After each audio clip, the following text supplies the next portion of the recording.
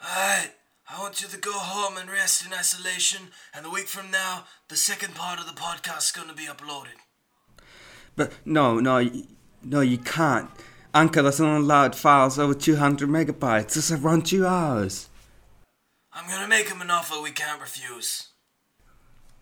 Perfect.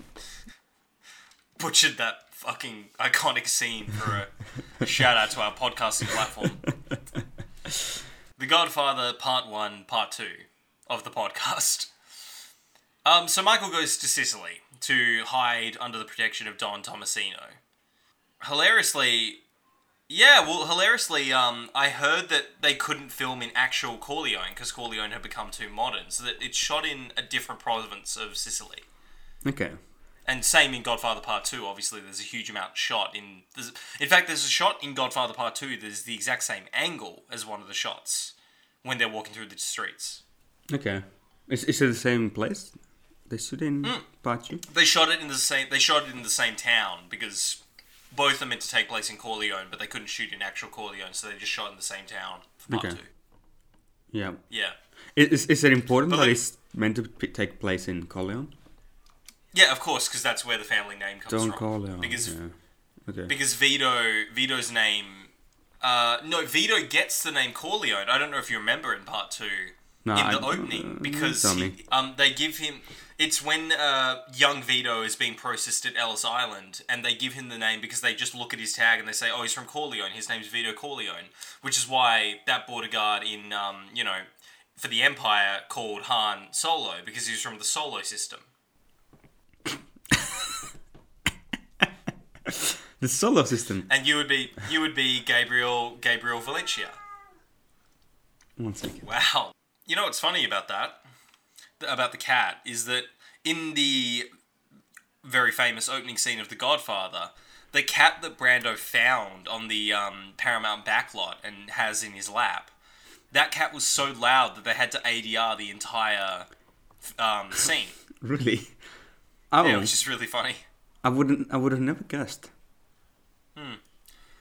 Oh, there's some really... I think this film is almost technically perfect, but there is some really, really bad ADR in a couple of scenes. Okay, so talking about technique. Yeah. Perfectly technique. Yes. Technically speaking, is that did you know that this movie is science fiction? What have you noticed? It's because this film is set in a universe in a different planet where bruises last for a whole year. It's not a year. It's we see months. Him in Sicily, it's right? months. It's really silly. But then there was a line later. Pretty accurate, it's a line later that they say, "Oh, they left your face perfectly," and I think it's because he's broken a bone. Like he's broken that bone. It's meant to, right?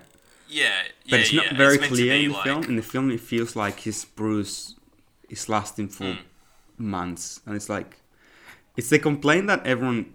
It's the one thing everyone notices, and it's a bit weird. Yeah. But then they said that line of, "Oh, they left your face perfectly," and it's like, "Oh, so wait, it was meant to be like that." It just I mean, it is a very legitimate complaint a lot of people I've shown this movie to have, which is it's not particularly good at saying how long the movie actually takes place over. Like, I completely forgot when I did my research for this movie that it takes place over a whole decade, but of course it does. Decade? It's just crazy to think that. It's a decade. It what? takes place over an entire... Yeah, the movie begins in 1945 and ends in 1955. So wait, no, when he goes to Sicily, he does spend there like a couple of years, because when he comes back, his kid is... He's been back a year. His kid is pretty big. He's like...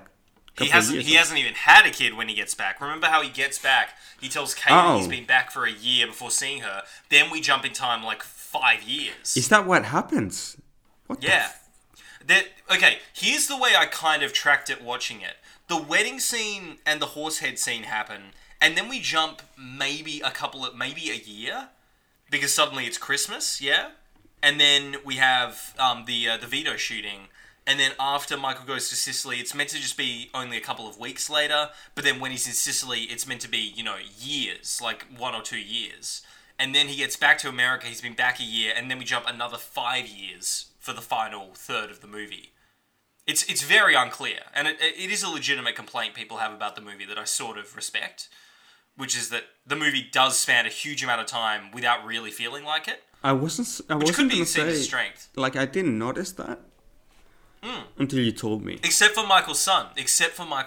Well, what That's I thought happened I'm there, like, that makes no sense. Yeah. was that she was pregnant before he left to Sicily, and then But when even he then, comes it's back, a huge he's a kid. time jump. I thought that's what happened, but no, you just told me that's not what happens. No, that's definitely not what you're meant to think. But the first reunion between Michael and Michael. Kay is that it doesn't seem like they're that amicable. They're like, no, she I mean, he doesn't ran seem off so and into it. never spoke with him. But apparently they do get together and have a kid. So yeah, they get married and have kids, and they get married. He's very unpleasant to her in every scene. Yeah. Yeah, you don't see their wedding, which is kind of odd. I thought the whole point was that they're getting back together. That I thought the point was that they were forced to be together because of the kid, and she wasn't sure about him and stuff like that, and that's why you had that ending, right? Okay, this kind of changes perspectives a bit, thinking that it's over 10 years. Yeah, a little bit. It's interesting, right? So, Vito actually lives quite a bit after the shooting. He lives a couple of years. He lives a couple of more years. Yeah, exactly. Okay. Godfather 2, this timeline is like Terminator. Well, no, actually, I was about to say Godfather 2 is a bit more condensed, but that's just for Michael's story. Michael's story, I think, takes place over a couple of months. And then Vito's story takes place over almost a whole decade. Yeah, but Vito's story... Because you go from Vito... I do remember Vito's story. It's condensed. It's told in a way that it does feel like years are happening. Yeah, that's true. It does because have it's a that flashback. Yeah. Yeah. I can't wait to talk about it because it's such a beautiful film. We get the great scene. So Michael obviously meets Apollonia, asks for her father's blessing to marry her. And we get wonderful scenes of just Michael, going on dates with Apollonia. I love that shot of the two of them walking along like the country trail, and then you just see the women like trailing behind them because he's, watching her under their supervision, which I think is such a nice sort of touch for what, dating and arranged kind of affairs under the supervision of parenting. I have to. It's just such an interesting thing. I have to check how accurate some of the Italian scenes are, like the wedding when they're giving out like that piece of bread. I think it's bread, right? Like at Michael's wedding, with her, right? They have like everyone's sitting in a circle and they're giving like something to them to. Right? I'm thinking, is that how Italian weddings are, or is it more? I don't know. It was interesting though. Oh, and then of course, before they get married, but after Michael has started dating her, we get the scene where Sonny goes to Connie's house and finds the bruises on her face, and he goes and beats up Carlo. And I just want to tell you something really crazy that I realized. The Godfather is part of the Marvel Cinematic Universe. Oh, really? Did you notice? No. It's a very subtle thing, but do you notice what James Caan uses to bash Sonny with at the end of the fight? A trash can? He uses the lid of a trash can, which, of course, is what Steve Rogers did. So it's the same lid. And I bet you anything... I bet you anything, one of these kids, because they're probably in Queens, I bet you anything, or Brooklyn, one of these kids is a young Steve Rogers who, is about to go off and fight in the war effort, and he thinks, oh, man, that's cool. Maybe I could hold a shield like that. So the whole inspiration for Captain America comes from Sonny Corleone. Well done. Ready? You ready for the Captain America shield? Here it comes. And Captain America throws his mighty shield. Boom. Yep. Apparently, okay, this might be just movie legend, but apparently James Caan smashing the trash can on that actor's head was completely improvised. But he's not hitting him. You can see him throw it way over. Yeah.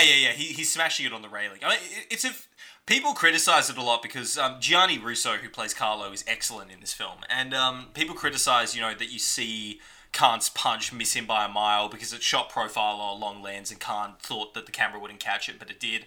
I think it's a pretty good fight. Oh, I like it. There's one moment that he throws a punch, and obviously you can see him miss. Oh, it's so obvious. Yeah, it's the haymaker that he throws. It's almost... It's the left hook. The left hook he throws is so wide. It's just ridiculous. It's almost as bad as the one in The Irishman. Oh, it's nowhere near as bad as the one in The Irishman. The Irishman one...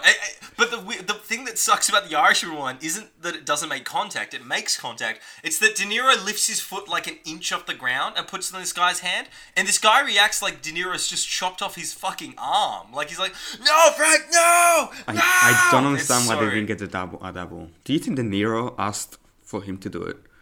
Because he wanted to feel that. The unfortunate thing about The Irishman is it's the greatest acting showcase ever, with 3 of the greatest actors ever who were not right for the parts they played. At least for half the movie, they're not right for the parts they're playing. For half the film. What is a movie that did the aging of a character over time perfectly?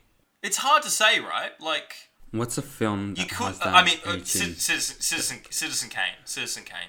I think Citizen Kane, it's a very admirable film, but I don't think the makeup is that good at the end. I don't think it's perfect, but I think it's pretty bloody good. Oh, Mr. Nobody does some incredible old age makeup. I think the thing with Citizen Kane is that it's the writing is so enthralling that you don't give a damn it doesn't really technical matter, stuff. But I don't think the aging is that good. Really, really good aging in films. I have examples of really bad aging. I haven't watched Benjamin Button in a long time, but I always think of that one. I think young Brad Pitt looks really bad though. I think it looks kind of weird at the end of the film. A touch in the fight that I love is that Carlo's in orange, which I'm not going to, humour the orange means death thing because it wasn't intentional. But I love that because of the particular shade of orange it is, when Sonny kicks him into the fire hydrant and the water, it looks like he's bleeding through his clothes. Like the orange becomes so red and kind of garish. It's a nice thing that obviously may not have been intentional, but I love that that's the effect of the fire hydrant on his clothes. Like, you look at that and it's like, fuck, that looks brutal. Like, if it was just like a black suit, it wouldn't have that effect.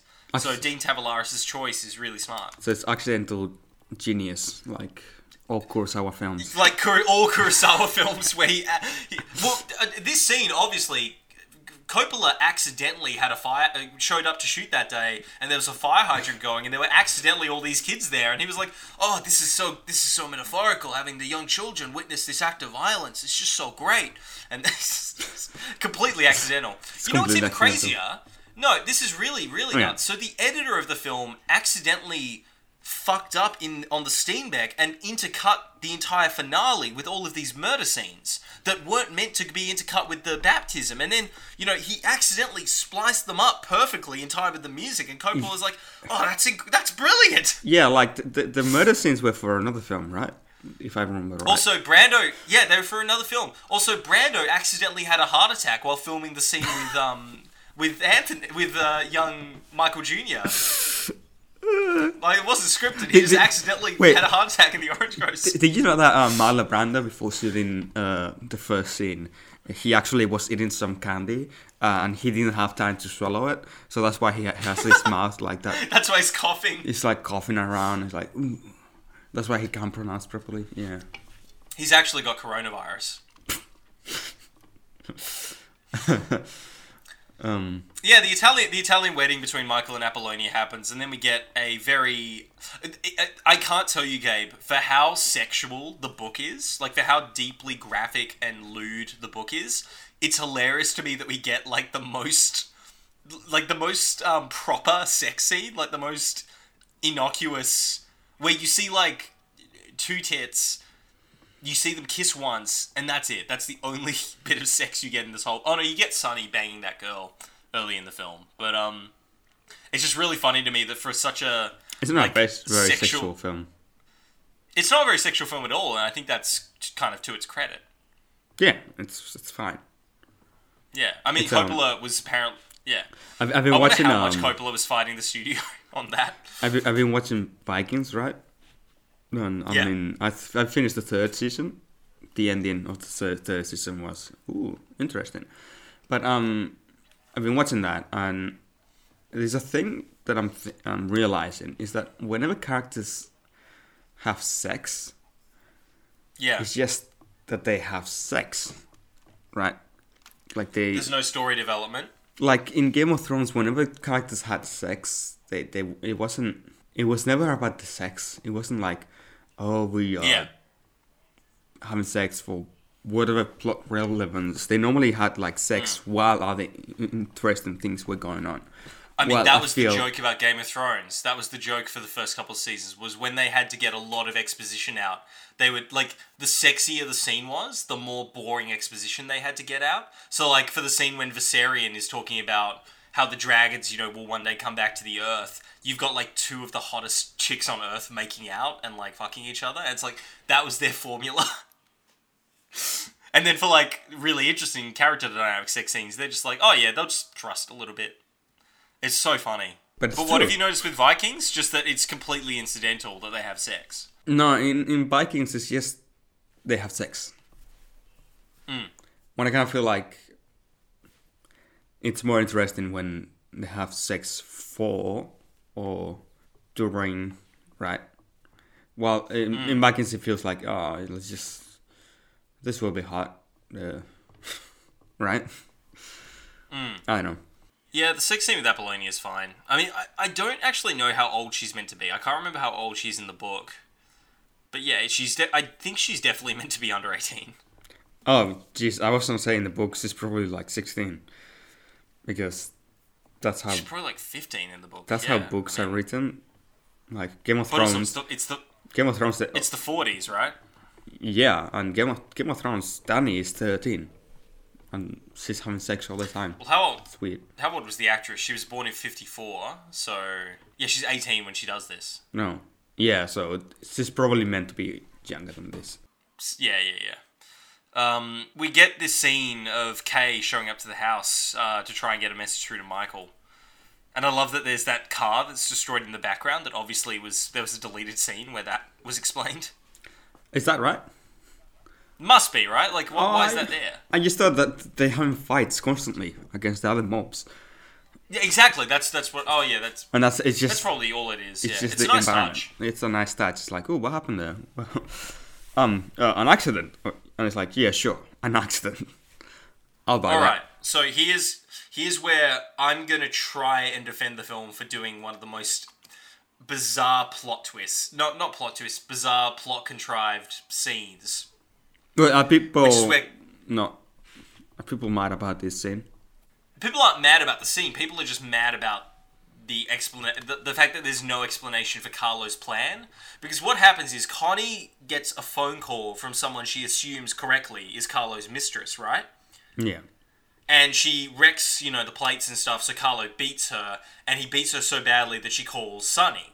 Yes. And no, she calls her mother, more specifically, and her mother puts her onto Sonny, and that causes Sonny to drive towards their house to go and beat up Carlo, right? That's what happens in the movie. But later it's explained that Carlo did that on purpose to try and lure Sonny out, and he tipped off the guys that Sonny would be on his way, which is how they ambush him at the phone booth. It's just Yes. What's wrong with that? There's nothing wrong with it. I just think it's a little bit... It's a little bit like the bullet in the wall in The Dark Knight, where it's like, the more you think about it, the less it makes sense. Like, were those guys just parked out there in the fucking toll booths for, like, days in the case that Sonny showed up? Like, he told them when he was gonna show up. Right. He told them today, I'm gonna make Sonny get come my to me. mistress to ring. Right, okay. Well, maybe she's not even his mistress. Maybe it's just...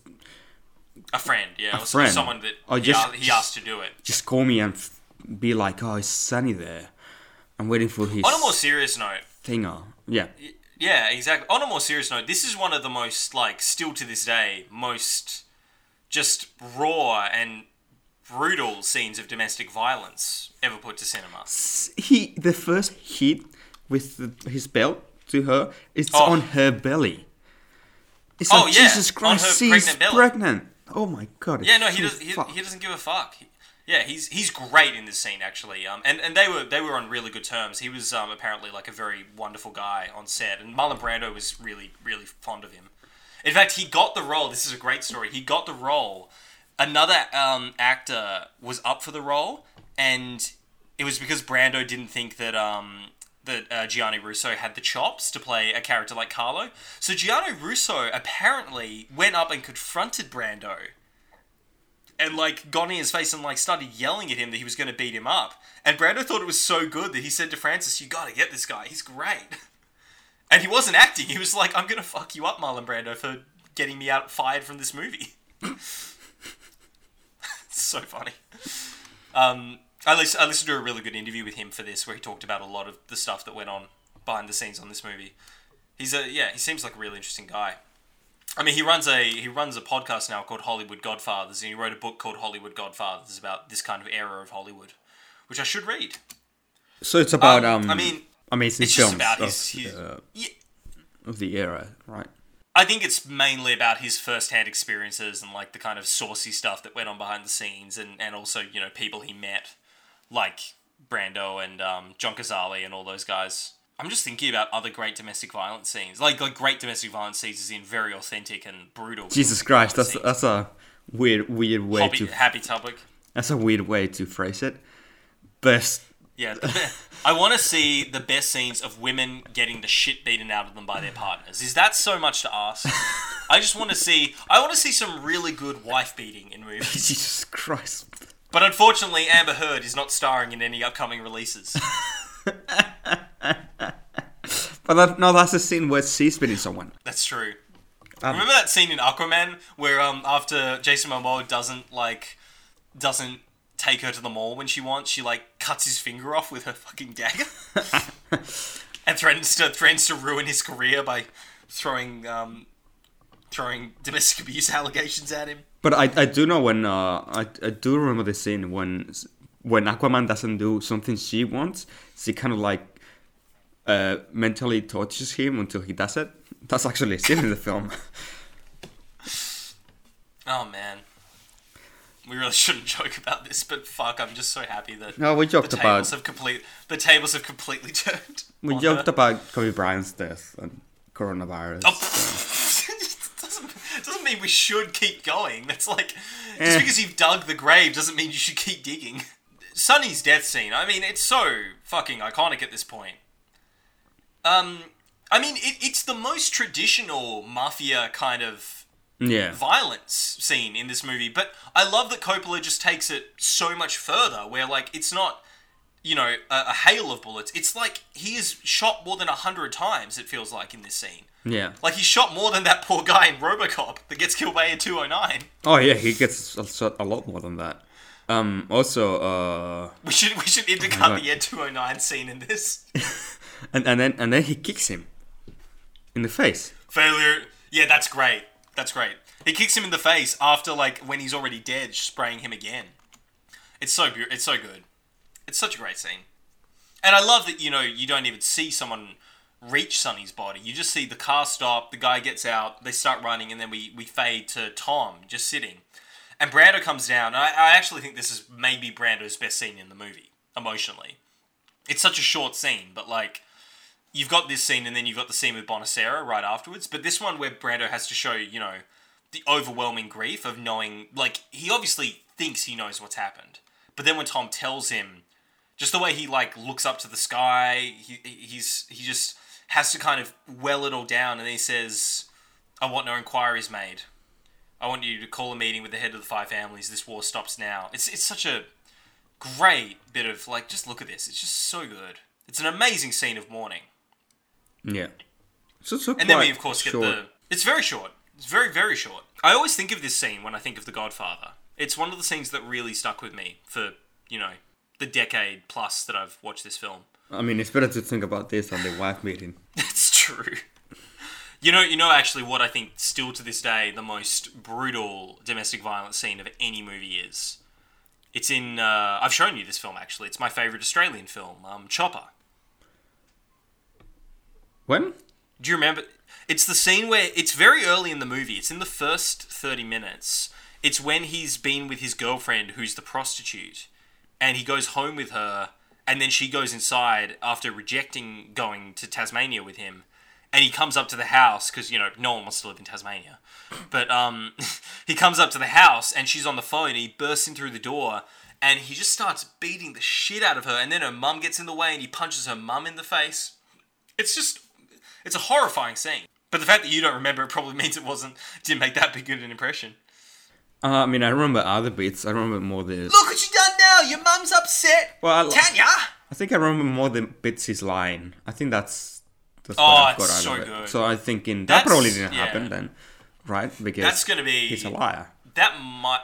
Maybe I should do that as my first recommendation on the podcast if we do like a one spin-off. Because we've both watched it. It's one of my favourite films ever. It's Australian. It's, we should do it before Andrew Dominic's Blonde comes out, which is still, I think, meant to release later this year. Starring Ana de Armas as Marilyn Monroe. Okay. Yeah. Anyway, we get the scene with Bonacera. Look at how they massacred my boy. He actually says something different. So that meme that came out everywhere, that's not the exact line. Yeah, no, it's look how they massacred my boy, right? Yeah. They say, oh, look what they've done to my boy. That's a meme, but it really, he says, look how they massacred my boy. Which is more... I've seen people correctly attributing it, Well, I didn't until I saw this. The bit that I love, what's your favourite look how they massacred my boy meme? We have to look at... I love how that's the thing from the God... That's the thing now from The Godfather that people remember, is that meme. No, it's not. What other memes have come out of The Godfather? That's the real question. Memes is not what you remember things from. That only happens Luke with... Skywalker one's pretty top. that might be my favourite, where you have Luke Skywalker. The Night King. The Night King in Season 4 versus the Night King in Season 8. Oh, God. Oh, man. I don't know which one is worse. Game of Thrones or Star Wars. Oh, definitely Game of Thrones. Are you kidding? Star Wars at its height was never... Yeah, the prequels already ruined it. Yeah, so Game of Thrones was Return of the Jedi, I might say, already kind of... Oh, yeah, I convinced you to that. Yes. Yeah, you did. You made it... Yeah, I mean, it's fascinating how watching Star Wars and analytically analysing them with you has made me realise two things. The first Star Wars is unquestionably the best Star Wars movie. It's so original. It's so clever. It's so tight. It's so tight and perfect. Return of the Jedi is the best possible sequel ever that perfectly tees up what should be an amazing final film. The final film is fucking terrible. It completely lets You mean down Empire Strikes Back? What? It lets down Empire completely. No, you said Return of the Jedi. Yeah, Return of the Jedi is terrible and lets it all down. No, you said that Return of the Jedi is a perfect sequel that sets up a perfect final film. Oh, sorry. Yeah, Empire's... Of course I meant Empire is a perfect sequel. Fuck. Hot take. I think Godfather Part 3 is also the best Godfather movie. Oh, man. Yeah. Return of the Jedi is the Godfather Part 3. It really is the Godfather Part 3. Well, it's not terrible, but it's like... No, that's true. It's not as huge a drop in quality as Godfather Part 3. And that's the same thing with Game of Thrones, where, seasons 1 through 4 are, almost perfect, and then they subsequently just get worse and worse. 5 and 6. Well, I think 6 is better than 5. No, Return of the Jedi is very much better than Godfather Part 3. Really? Very much so, yeah. We gotta watch this film. Oh, I'm waiting with bated breath. Then we get, of course, the scene where Apollonia is killed by Fabrizio. Why does he kill her? He doesn't kill her on purpose. He asks Michael, you'll remember, Michael's on the balcony, and Fabrizio asks him if he's driving himself. And he says, yeah, I want you to take Apollonia to her father's. I get that, right? He's meant to be killing Michael. But why is he trying to kill Michael? Because obviously, not obviously because it's not in the movie, but Tomasino comes to him and says that it's no longer safe for him, which means, of course, that his enemies are chasing him down to that place. Yeah. So Barzini or Tatalia or whoever paid Fabrizio has outbid Michael and gotten Fabrizio to turn for a reward. Okay. That's at least what I obviously take after the scene. It's not that's said inferring, right? That's of course it's inferred. It's literally just the look Fabrizio gives Michael, where he's like, "I've betrayed you." Yeah. But what I'll defend is that the thing that doesn't make that contrived is that it's all from Michael's perspective. Which in a way makes it even more scary. I'm not saying that it's a problem. Yeah. I'm saying that I might have missed it because I completely missed the Abe Pagoda scene. I don't know why Abe Pagoda. I don't know how Abe Pagoda betrayed him. That's the exact same thing. You have to explain that to me. We'll get to that. Yeah, we'll get to it. So Apollonia dies, and there's a really bad stuffed mannequin hanging out the side of the car. Oh, really? If you've ever seen that. Oh, yeah. Look at it. Look at it. You see that on the left, the little blue leg hanging out. Yeah, it's a mannequin they put in there that doesn't look quite good. Unless it's a car seat that's just been misshapen. No, that's a mannequin. Don't put a mannequin like that in an Explorer. And then we get we get a scene that is just great, and I think Godfather 2 completely one-ups with just how many people are at this particular meeting. But this scene's great. I mean, you don't get to know the head of the 5 families, which is kind of a problem, because at the end of the movie, of course, Michael kills all of these guys. But you don't really remember their faces except for Tattaglia and Barzini. And even when Barzini dies, you don't really see his face. But the monologue that Vito gives... But I have personal reasons. My son is in exile from this country. And if he should return and be harmed, or he should be struck by a bolt of lightning, or he should hang himself in his jail cell like Jeffrey Epstein, then I'm going to blame some of the people in this room. And that I do not forgive. Didn't you think of that when he said that? I was like, oh, fuck. Nope. Or he should get shot by a police officer, or he should hang himself in his jail cell. I was like, ooh. Francis. He knew ahead of time. Maybe he conspired to do it. Yeah, maybe Francis killed Jeffrey Epstein. That's who no one's looking at. Yeah. Maybe he bankrolled his wine company. Yeah, this is the kind of scene why...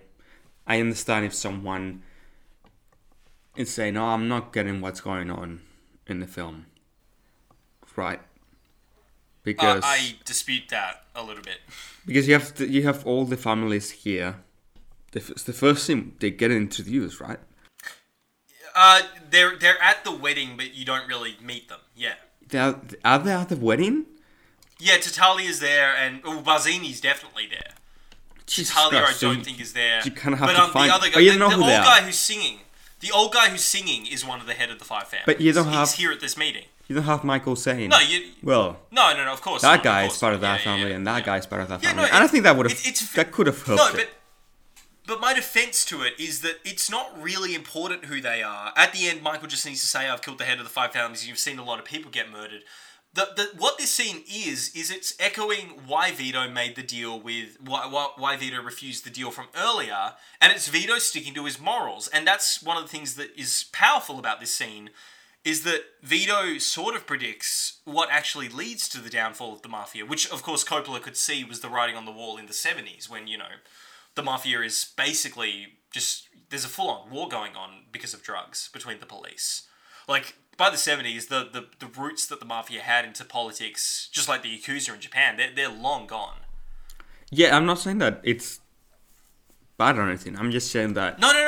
It's not a film that explains this kind of stuff that... Yeah. And that's true. That's very I don't think it's a complaint for me because I get the character stuff. I don't think it's a fault of the movie. But I do think if someone said that I'll be like, sure.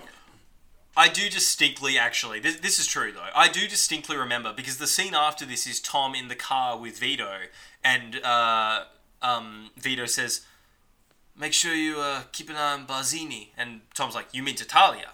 And Vito's like, "Tattaglia's a pimp, but I always should have known it was Barzini who was behind it." And I at 8 or 9 years old, could not fucking remember who Barzini was. I don't know who is who right now. So Barzini is the guy speaking right now. He's the main guy. He's the guy who has been behind everything. But the problem is that the movie has one more other scene, which is at the wedding where you meet Don Barzini. But it's really only this scene and a mention in an earlier scene where you get to know who Don Barzini is. He doesn't really get a lot of characterization. Which is why when Vito says that, it's still to this day, I'm like, I wish they did a bit more with Barzini.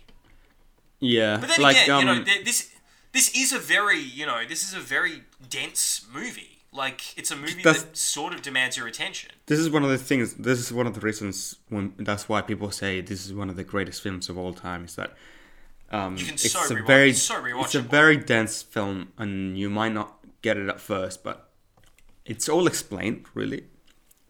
It is all in there. It's definitely all in there. There's nothing. There's a lot of inferring you can do, but it's not like, oh, and then this happens. Like, there's reasons why things happen and stuff like that. So it is definitely a movie that is benefited by a repeat watch, because the context for why things happen is often explained after they've happened, which is sort of the opposite of the Hitchcock school, where you create suspense by... Like, the Hitchcock school of thought would be, you see Barzini conspiring at the beginning with Tattaglia and saying, we're going to kill Vito Corleone. Yeah, and then you have a couple of scenes with Barzini talking to Corleone and being like, hey, my friend, I'll help you.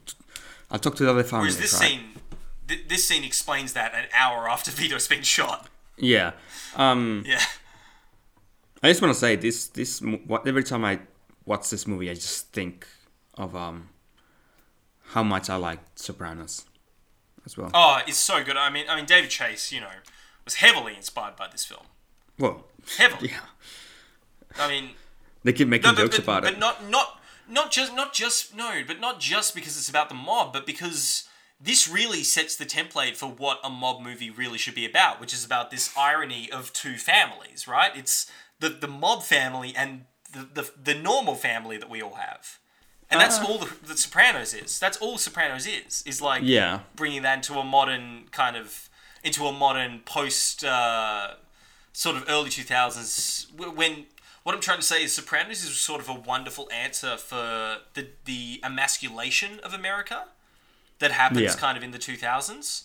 Because the time of guys like Vito being able to literally kill and murder their way to the top have kind of ended, and that's sort of what Sopranos talks about in a wonderful way, is that we're now in the era where it's time for a mob boss to get a therapist. Yeah. it's so great. I love it. I mean, I don't know if you watched that great video with what's his name? He's that guy who does all those real life mobster reviews, movies, videos. Oh, that guy. What's his name? Frankie, I was going to say Frankie Calzone. His name's not Frankie Calzone. What's his name? Michael Francese, who is a character in Goodfellas, which is really funny. But he was saying how, like, the whole idea that a mob boss could be talking to a shrink, he would be dead, like, within a fucking week. Like, there was no way he would ever get away with that. That's why they kept their secret for so long in Sopranos and stuff. Yeah. I mean, Marlon, again, every scene with Marlon could have been the scene that won him the Oscar. I think it's almost fair to say that. Yeah. Like, every scene where he has dialogue, not the scenes where he's in the hospital, but every scene where he has dialogue. Oh, no, when he's in the hospital, he's giving like a small, a half smile. He gives that tear that just comes out his eye. It's like, fuck. But seriously, like, this monologue is incredible. It's so good. Mm-hmm. He just kills it. And I really like the hug that he gives to Talia, where it's like these two men have lost their sons, and it actually genuinely feels like there might be peace. And then, of course, the scene after is Brando saying, we need to watch out, because they're going to strike us again soon. I can't remember which scene comes after this. Skip it. Oh, of course, we get Kay. Michael has come home. He's been home for about a year. Michael has been back for a year. It's weird. It's kind of weird they skipped that scene when Michael returns to his family. Yeah. Because the movie up until this point has been entirely from Michael or Vito's perspective, and all of a sudden it's from Kay's perspective. I think what we are saying is that this movie should have been 4 hours long. Like... Yeah, which Godfather 2 fixes. Can you imagine what a 2-hour cut of this movie must have felt like? Better. It must... Really? Yeah, it would have been more... I think we would have had more scenes with the mob families. We would have had more scenes No. 2 hour, not 4 hours. Oh, I thought a 2-hour cut. Yeah, the original director's cut. What the fuck must that have been like? Do you think they must have deleted most of Sicily? Yeah, they must have. They must have not had Michael on screen for all of that. Must have gotten rid of Apollonia. They must have... Maybe... I don't know.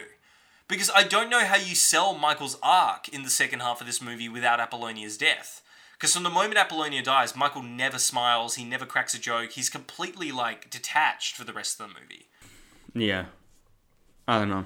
Okay, to answer your question, here is the first reason that Abe Vigoda turns on them.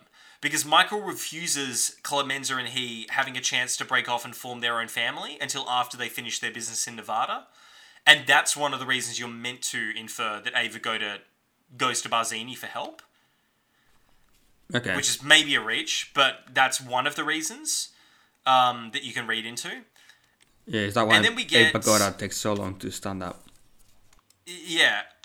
Okay. I'm going to mention something here, but we're going to get more into it in 2, and we're going to really get into it in 3. Tom Hagen's character is maybe the most fascinating perspective that this film doesn't really do much with. The second one does a bit more with. But because he's not Sicilian, he can't be consigliere. He's always wanted to be, but he can't be. Michael just won't trust him. None of the mob will trust him. He's not Sicilian blood, right? So this scene where Michael dismisses him and says, my father will be my consigliere. It's really interesting with what they could have done with the sequel, and they do. And we'll talk about it in part 3. What was the original intention? In part 3, okay. In part 3, yeah. Then we get a fantastic scene in Vegas where he goes and visits Fredo, and he meets, Mo Green. Every time I think of Fredo, I think of Greedo. Greedo, yeah. I don't know maybe why. Inspired. Possibly. Well... Just by the name. Look at the glasses he's wearing. They look like Greedo's eyes. Yeah. That's true. Greedo's forehead is also like that shaped. It's possible. You know how a great movie always pays off every single thing it sets up? Yeah. The fucking genius that the first... one of Don's actions... to be fair, we don't see the thugs get beaten up who raped Bonacera's daughter. But the fact that we see the mob, after helping Johnny get out of a contract at the beginning of the film, we see them force him into a contract towards the end of the film. I think that's such a nice thing. That, they give him these papers and, he doesn't have a choice. They're like, we really need you to, we need you to agree, please. We trust that you'll say yes. And he's like, yeah, sure, Mike, sure. I'll do anything for my Godfather. That's what is he agreeing to? I'm not... He's agreeing to 5 appearances a year at one of their casinos. It's not like a crazy deal, but they're locking him in. Yeah. It's not unreasonable, but they're locking him in. It could have worked better if he was talking about this feature film. He's getting ready to shoot for the next 2 months. And he says, well, I'm sorry, but you have to play a character here for 2 months.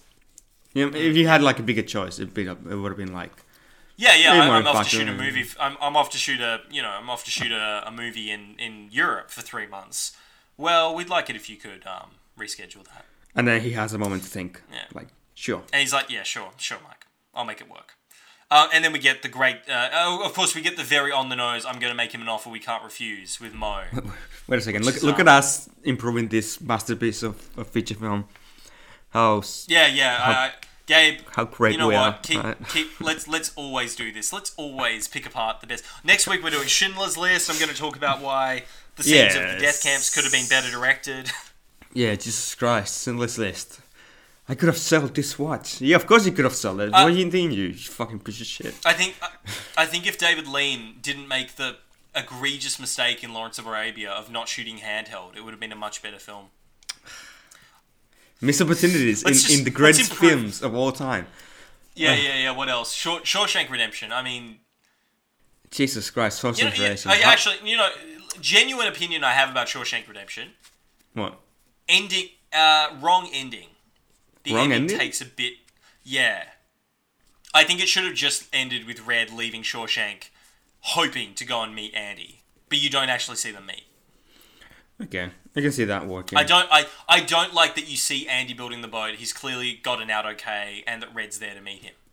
I heard one person one time say that they're in heaven. I'm like, that's fucking bullshit. That's stupid. What I that's always, whenever there's a scene that completely mismatches with the aesthetic of the ending of a movie, people are like, oh, it's heaven. It's clearly meant to be heaven. Oh, God. It's every single movie. Again. Lost! Fuck! I think my biggest problem with Shawshank is the whole thing with the guy that kills the wife. For real. It's like, that's a bit too convenient. That's bullshit. That's so convenient. There's a very legit theory that Andy actually did it, which I think is kind of cool. I kind of like that's that a question, theory. and that's what's so cool about it. And that's what's so cool about it, yeah. The film is great. Okay, the mist is better. Played by... Yeah, it's definitely... That's an amazing ending. Alex Rocco, who plays Mo Green, who's fantastic in this. I love... You know how earlier I mentioned bad ADR? Yep. Like, there's some lines in this film that are so badly ADR'd. I don't know if you remember this moment, but when Mo's like, Corleone family doesn't have that muscle anymore. You think you can come to my hotel and take over? I talked to Barzini. I can make a deal with him easily and get you all... Yeah, it's like his voice drops like 3 octaves for that one line. It's so funny. It's so noticeable. You should definitely watch it and listen to it. No, I think I noticed. I 100% noticed in this scene there was one line that was completely off. Yeah, it's I talked to Barzini. It literally sounds like another actor is doing the line. Yes, I remember that. It's so noticeable. I've always noticed it, and I always think it's really funny.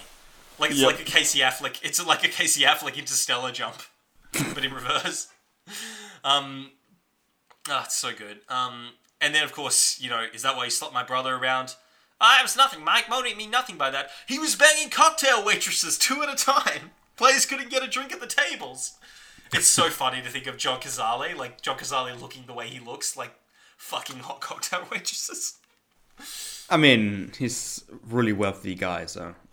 I mean, Meryl's got to get her start somewhere. Jesus. Oh no. Oh man. What's after this?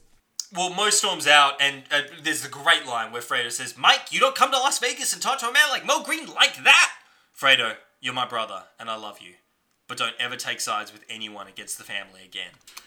And that's what happens in the second film, right? I was gonna say it's the most excellent foreshadowing for a movie that hadn't even been written yet.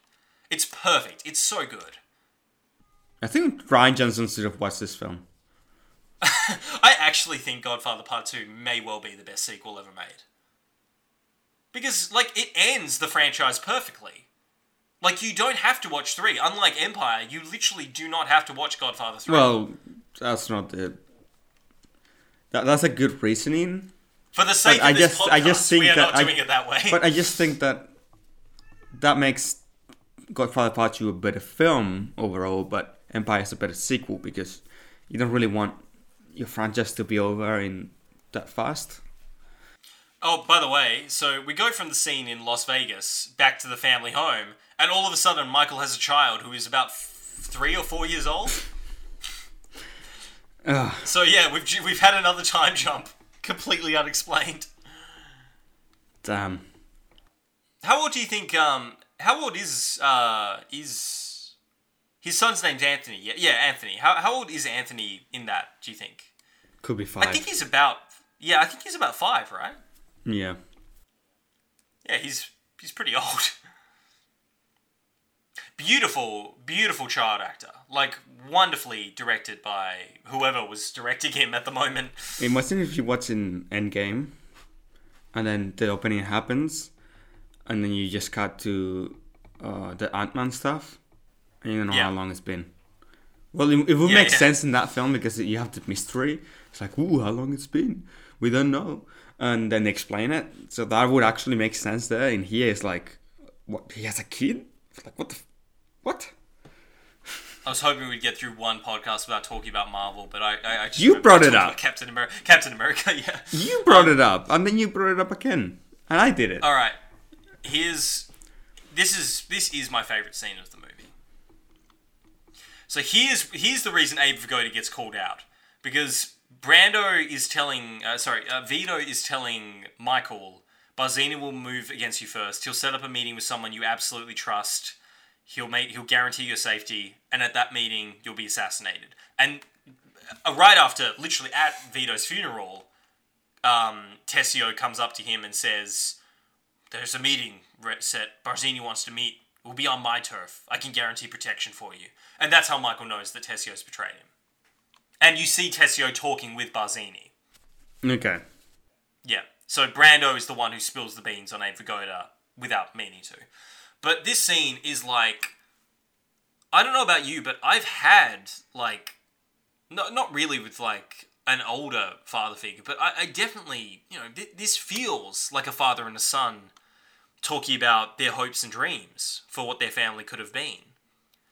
And this scene is, like, genuinely kind of heartbreaking with the way that Brando plays it. And Michael just doesn't care, which is, I think, why... The effectiveness of this movie, like I said in the previous part, is that you mourn Vito when he dies, and you get genuinely afraid of what Michael has become. What Vito says about, like, are you spending time with your wife and child? And he's like, yeah. And Vito's like, yeah, that's good. And it's almost like Michael's just dismissing it. That's why I think that's why I thought Sonny. Is that the brother's name? Sonny? Sonny, yeah. Santino, yeah. Santino. That's why I thought Sonny would have been a better boss head. Like, yes. I thought he would have been a better Godfather. Because... yes. Oh, no, actually. Yeah. He did seem like he could a bit more. He was a bit over his head, but he seemed like he fucked a lot of women behind his wife's back, don't forget.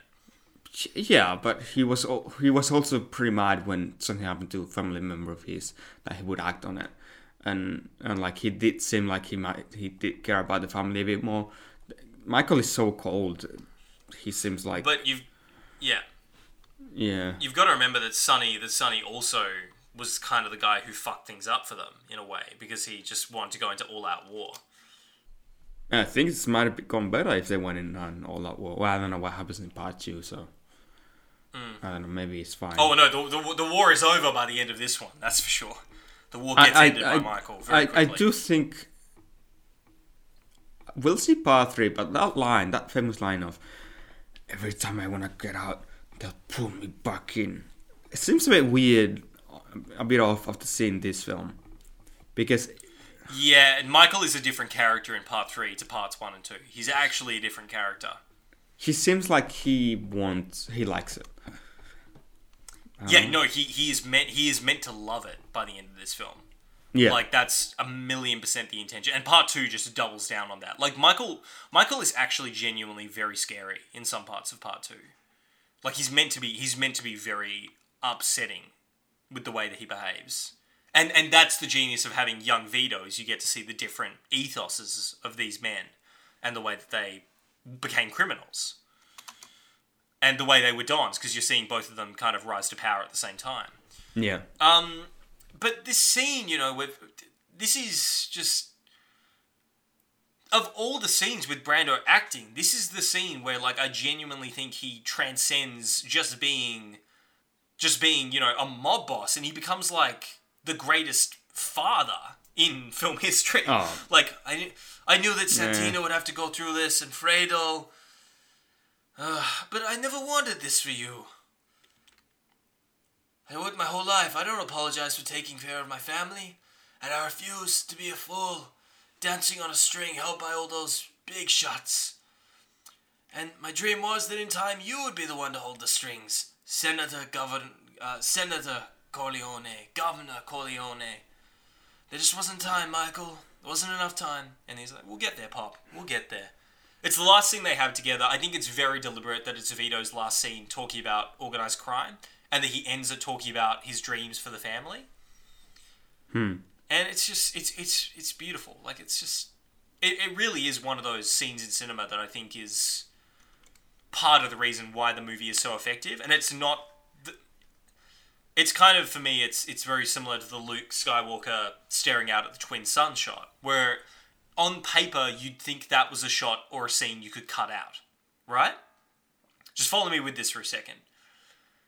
On paper you think that you could remove this scene and the binary sun scene, but they add so much to the emotional flavour of the world of their movies that without them the movie feels less full of heart. I mean, I'm not getting that emotional like you are at this scene. I mean, I get what you mean. That's fair. I get what you mean, but I'm like, But like everybody knows what it's like to have a family member reflect on what they hoped for their family, and then the family hasn't gone that way, or they've let them down. I don't know. I don't really have that. I don't know. I do think this is.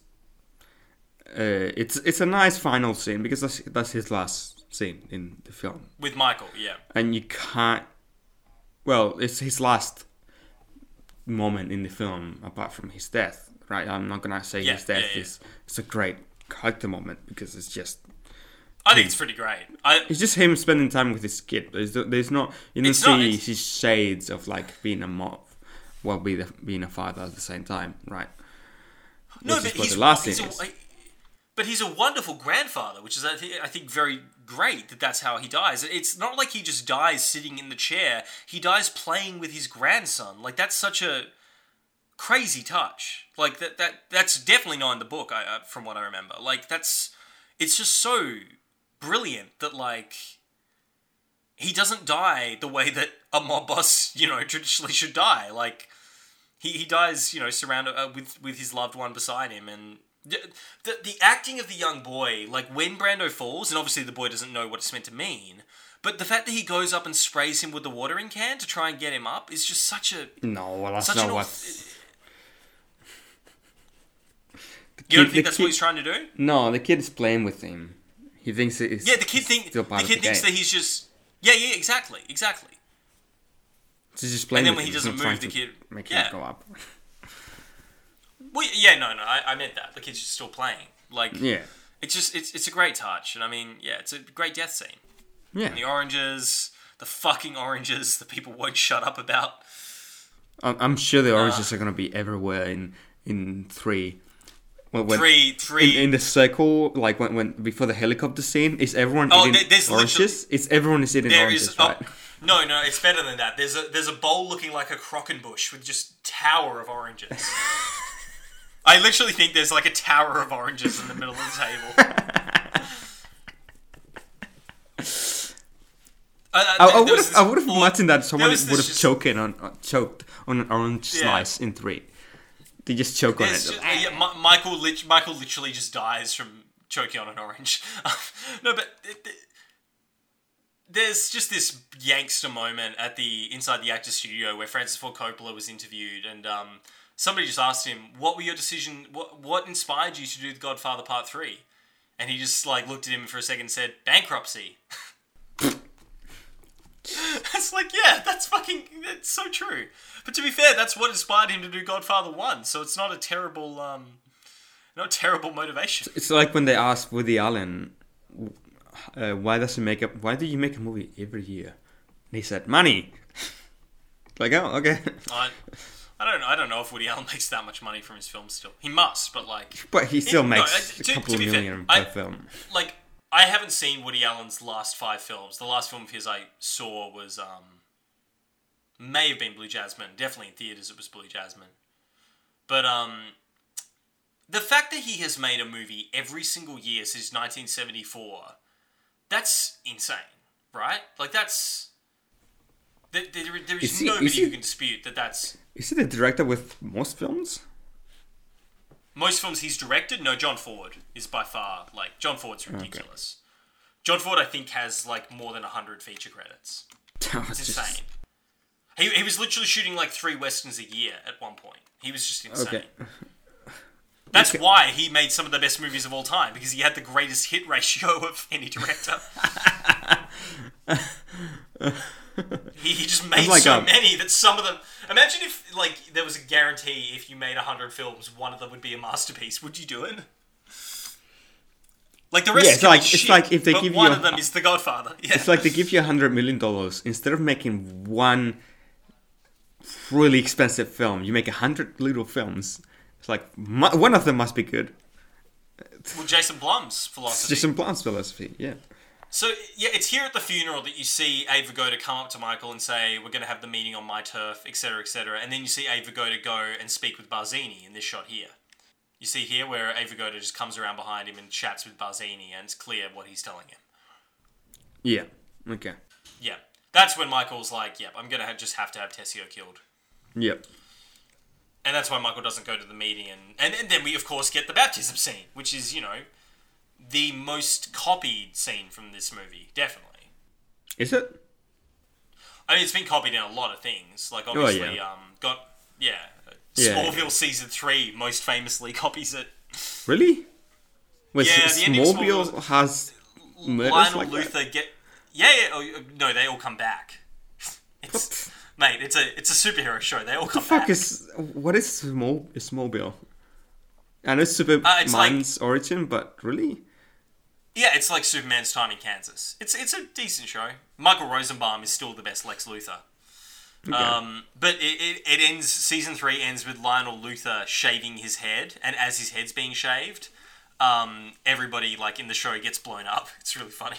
And I only remember that because I watched it like a year or two after I watched The Godfather. I was like, oh fuck, right, just ripped off The Godfather.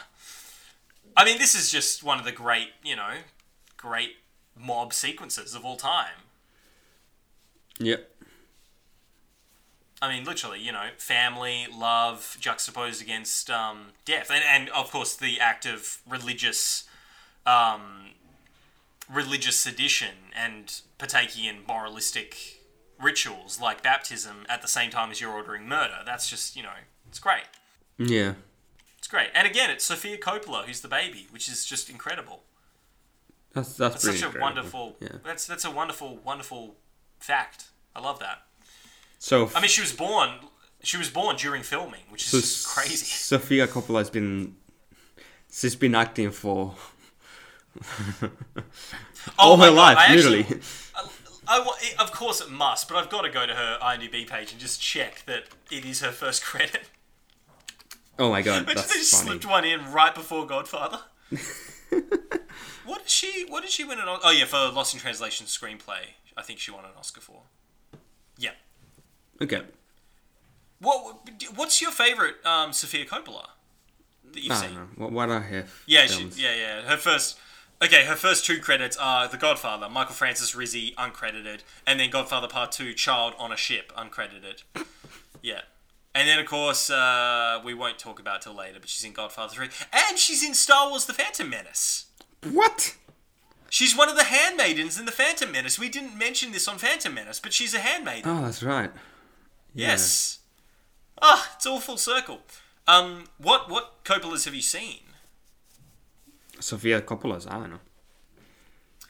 I would very much recommend Virgin Suicides, The Beguiled, Lost in Translation. Marie Antoinette's pretty good. But I think I've seen Lost in Translation. For you, Lost in Translation's great, but I think The Beguiled might be my favourite of hers, and it's her most recent one.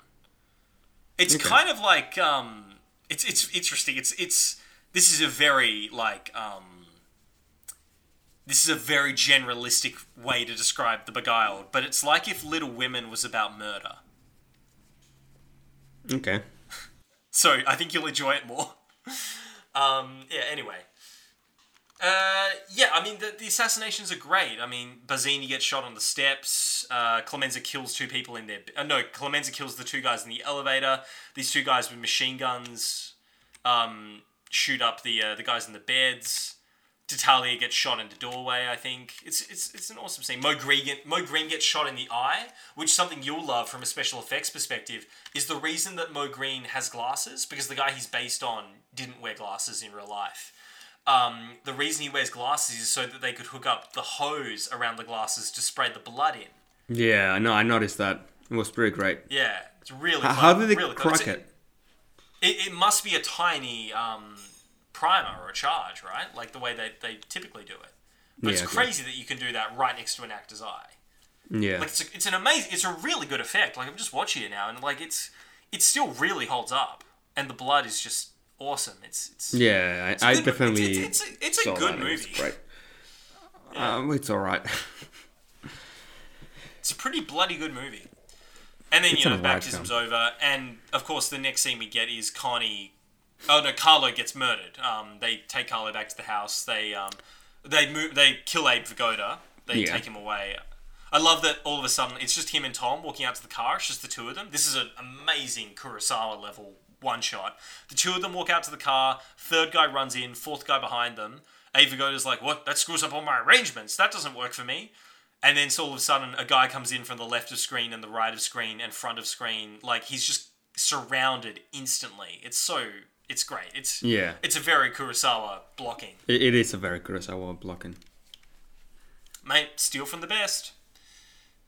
Yeah, just... But, you can't see all of their faces. One thing with Kurosawa did, you could always see everyone's faces. Didn't matter if there were 20 or 30 people.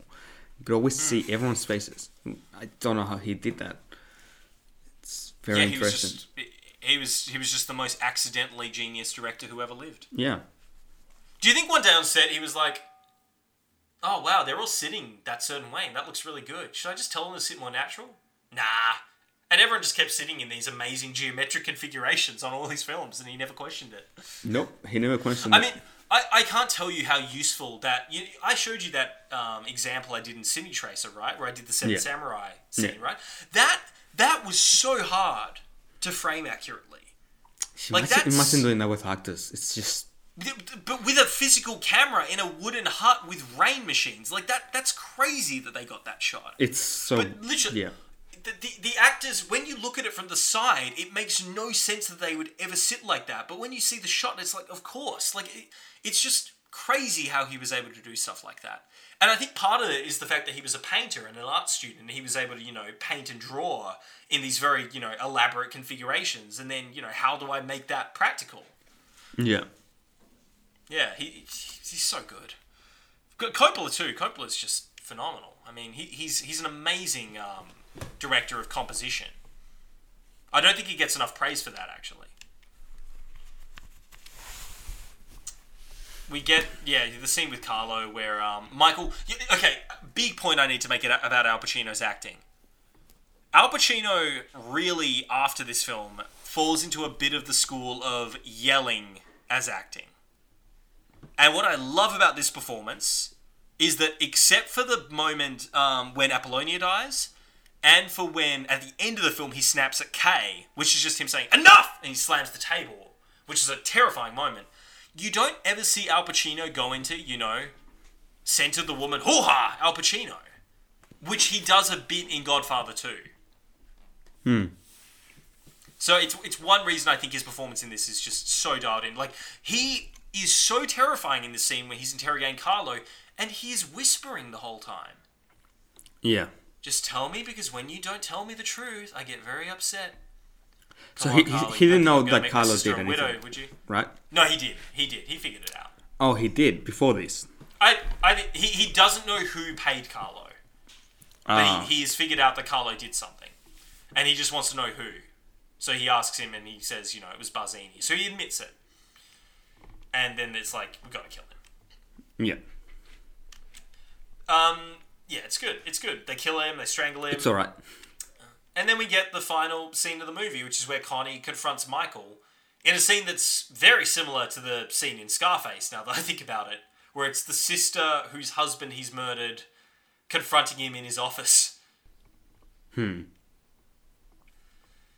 it's a great scene. Great scene. I mean, I think Talia Shire is excellent. Yeah. How many years after is Rocky? Is it 3 years? Is Rocky 75? 76. So it's 4 years after this. It's so crazy. I didn't realize until I did research for this that Talia Shire is Francis Ford Coppola's sister. That's just crazy. Really? Yeah, she's his sister. Oh, damn. Yeah, it's crazy. That's what a family. And I mean, he Nicolas beats Cage her in the is film. his nephew. Who? She's beaten in the film, right? Yeah, of course. I mean, acting beaten, yeah. Yeah, that's kind of funny. I mean, he didn't want her to play the role. He actually turned her down when she asked for an audition until she was able to convince the producer that she'd be good for the role. But yeah, she's excellent. She's excellent in this film, and I think she's really good in 2, and I think she's terribly written in 3. Anyway. Kay and Michael have their scene where, Kay asks him, is it true? Don't ask me about my affairs, Kay. Don't ask me about affairs. Enough! And it's great that you see the dark side of Michael really emerge. Yeah. Like, it's a really scary transformation, just for one second. He's great. And then just this one time, I'll let you ask me about my business. Michael, is it true? No. And she leaves. She's like, I guess we could both use a drink. And she leaves. And something that's just so great is that the gangsters who come to meet Michael for this final shot don't come from the hallway. They come out of, like, some hidden entranceway to meet with him. Like, one comes in from the right, another one comes... Oh, no, they both come in from the right. They all come in from the right. And, there's a reason this is one of the most iconic ending shots of all time. Because it's just... Although I always get it wrong. I always think it's the door closing facing Michael, but it's the door closing facing Kay. Yeah. Which is just the great ambiguity of this moment. Well, I told you it's when she realizes that he lied. He absolutely lied, and she's now stuck with this guy. Because how do you divorce one of the most powerful people in the country? Yeah. It's great that it ends with her, actually. In fact, it's kind of interesting that the movie... She's not that important in the film, so... I know, but what I'm going to say is that it's great that the movie begins with Bonacero, who's an outsider to the Mafia, and it ends with Kay, who's an outsider to the Mafia. Okay. That's kind of an interesting detail. And, I mean, it's so great that, we're inside the door. We are now inside the world of the mob, and the people like Kay, the civilians in the real world, have been shut out, and we've been brought in. That's really just great stuff. I think that's very purposeful, that the door shuts her out from the world we've stepped into. Yep. I mean, yeah, I don't really know what else to say. I mean, this is just one of the great films. So you said that they always planned part 2. No, they planned part 2 halfway through filming. Towards the end of filming, they were like, yeah, absolutely, we're going to do it. We could do a sequel. They were like, we could do a sequel. It would have to make money, but we could do a sequel. Yeah. Okay. And it's so great that De Niro didn't get the role of Sonny, so that he was able to come and play Vito. And by the way, now with the Joker and Abraham Lincoln, the Joker is now the latest. The Joker is the third character who 2 actors have won an Oscar for playing. Because Abraham Lincoln was the first, because I believe Henry Fonda and Daniel Day-Lewis both won Oscars for playing Lincoln. Daniel Day-Lewis, of course, did. And then Marlon wins and De Niro wins for playing Vito. And then, we get Heath and it's crazy. Oh, both of whom don't show up to accept their Oscar. Okay. So De Niro wins for playing Vito. Okay. And sends Sashim Littlefeather in his place, which gets him basically kicked out of Hollywood again, which is such a gangster move. Have you watched that speech that she gives? No. It's pretty wonderful. And what happens is he sends Sashim Littlefeather, who was a spokesperson for Native American rights, and she talks about how Brando doesn't want to accept the Oscar because of the treatment of Native Americans in Hollywood. And people just start booing her. And she's very polite when she opens up the speech. She's like, he doesn't want to accept this incredibly generous award. He's very grateful for the Academy.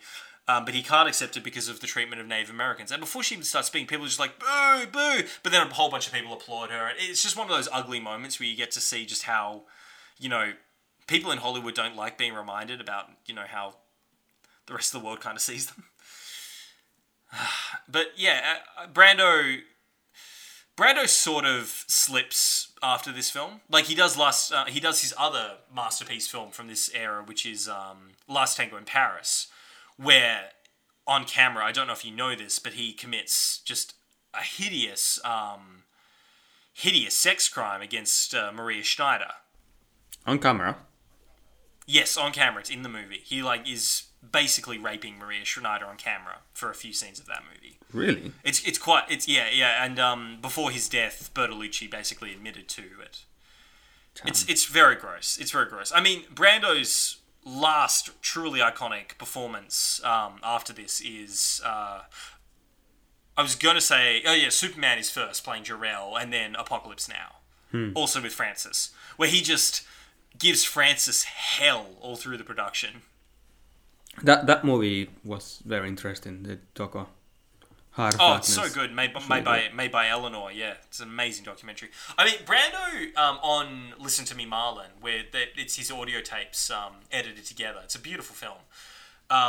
He really disputes that he actually wrote a huge amount of the dialogue for Kurtz, and he worked with Francis extensively trying to get the character right. But it is true that, you know, Kurtz in the book is meant to be this gaunt, skinny, like, POW looking thing, and Brando, because he works in the Russell Crowe school of acting, said, "Oh, but I'm a fat guy," so he's now a fat guy. Russell Crowe school of acting. Yeah, like, Russell Crowe looks at the roles he can play, and he's like, "Yeah, I'm in pretty good shape to play Roger Ailes." It's like, they keep saying he's going to do Master and Commander. It's like, Russell couldn't fit on the fucking boat to do Master and Commander at the moment. Like, I don't want to be mean, but Russell is huge now. Like, he's massive. Jesus Christ. Like, God. Like, he can't play Robin Hood anymore. He's got to play Little John. Anyway. I love Russell. Russell's great. He's been compared a lot to Brando, for better or for worse. Okay. It's kind of weird. He's got that same kind of intense energy. Definitely in LA Confidential you can see it. Which, if you haven't seen LA Confidential, oh man, you would love that movie. It's like a 90s Curtis Hanson. It's like The Godfather. It's a film made contemporary that's set in the 40s. And it's just a great... I mean, it's a great three-tier acting trifecta of Russell Crowe, Guy Pearce, and Kevin Spacey. And it's just... It's a fantastic film. I was quite sad when Curtis Hanson passed away recently, because he was going to do... He was going to do a film that got taken over by Jay Roach. I'm trying to remember which one it was. I think it was the Sarah Palin movie. That was quite good. Anyway, so Brando's career basically plummets after this. He does The Island of Dr. Moreau, which we've talked about before. Yeah. His final on-screen performance is The Score, directed by Frank Oz. You know, famous for playing, you know, the Yoda. And have I told you the story about Brando on The Score? No. Okay. Brando showed up for his day of filming. After agreeing to be in the film, he was so sick that all his scenes had to be shot with him sitting down, which Frank Oz accommodated. But every time Frank Oz tried to give Brando direction, like really simple direction, like saying, "Okay, Marlon, we're going to shoot a close-up, we're going to shoot a wide shot now," and Brando would be like, "Oh, no, you're Miss Piggy, we don't need a wide shot." And he just repeatedly called Frank Oz Miss Piggy, which is just so... It's, like, I don't want to be mean to Frank Oz, but that's a fucking... That's an amazing insult to throw at a director. That's really funny. Like, he is Miss Piggy. Yeah, but you hear that and you think, so what? Yeah, so what? Like, so what? But I'm Miss Piggy, so what? But what Frank Oz does, the solution that De Niro and Frank Oz come up with is just genius, which is that Frank Oz gives De Niro an earpiece, and De Niro basically gives suggestions to Brando.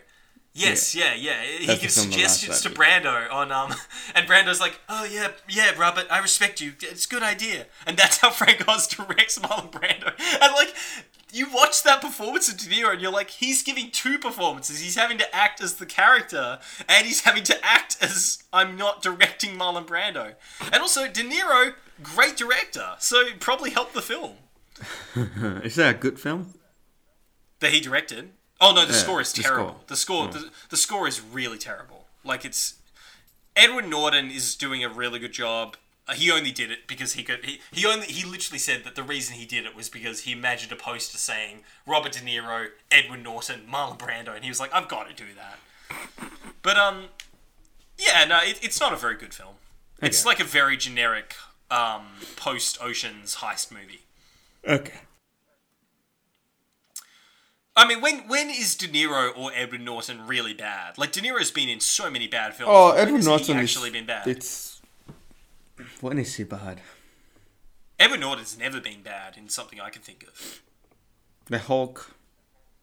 No, he's fine. He's very unmemorable, but he's fine. Anyway, Al Pacino, of course, skyrockets into fame after this. Like, he just has an incredible decade of movies. Like, he does Serpico the same decade. He does Dog Day Afternoon with John Cazale. I mean, this really is... this really, more than any other decade, is Pacino's decade of fame. Yeah, I mean, this movie is just just terrific. Yeah, it's wonderful. just terrific. There's nothing else to really say about it. Yeah, I don't really have too much to say about it, except I'm excited to see part 2. I think. Yeah, me too. I'm really excited. I'll probably have more to say about part 2 and part 3 because those are the films I'm not familiar with. So yes, part 1 is like it's good. Watch it. Yeah, I mean, you can remember what else every can I single say? line basically from part 1. Part 2, I have a very strange connection with. I'll tell you about next time. Yeah. Anyway, that has been The Godfather Part 1.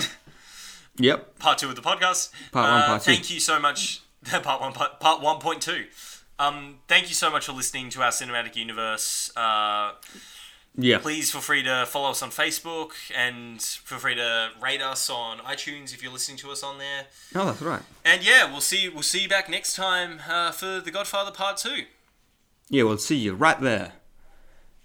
We'll make you an offer. We'll make you an offer you can't refuse. Come back next time for an even better movie? ?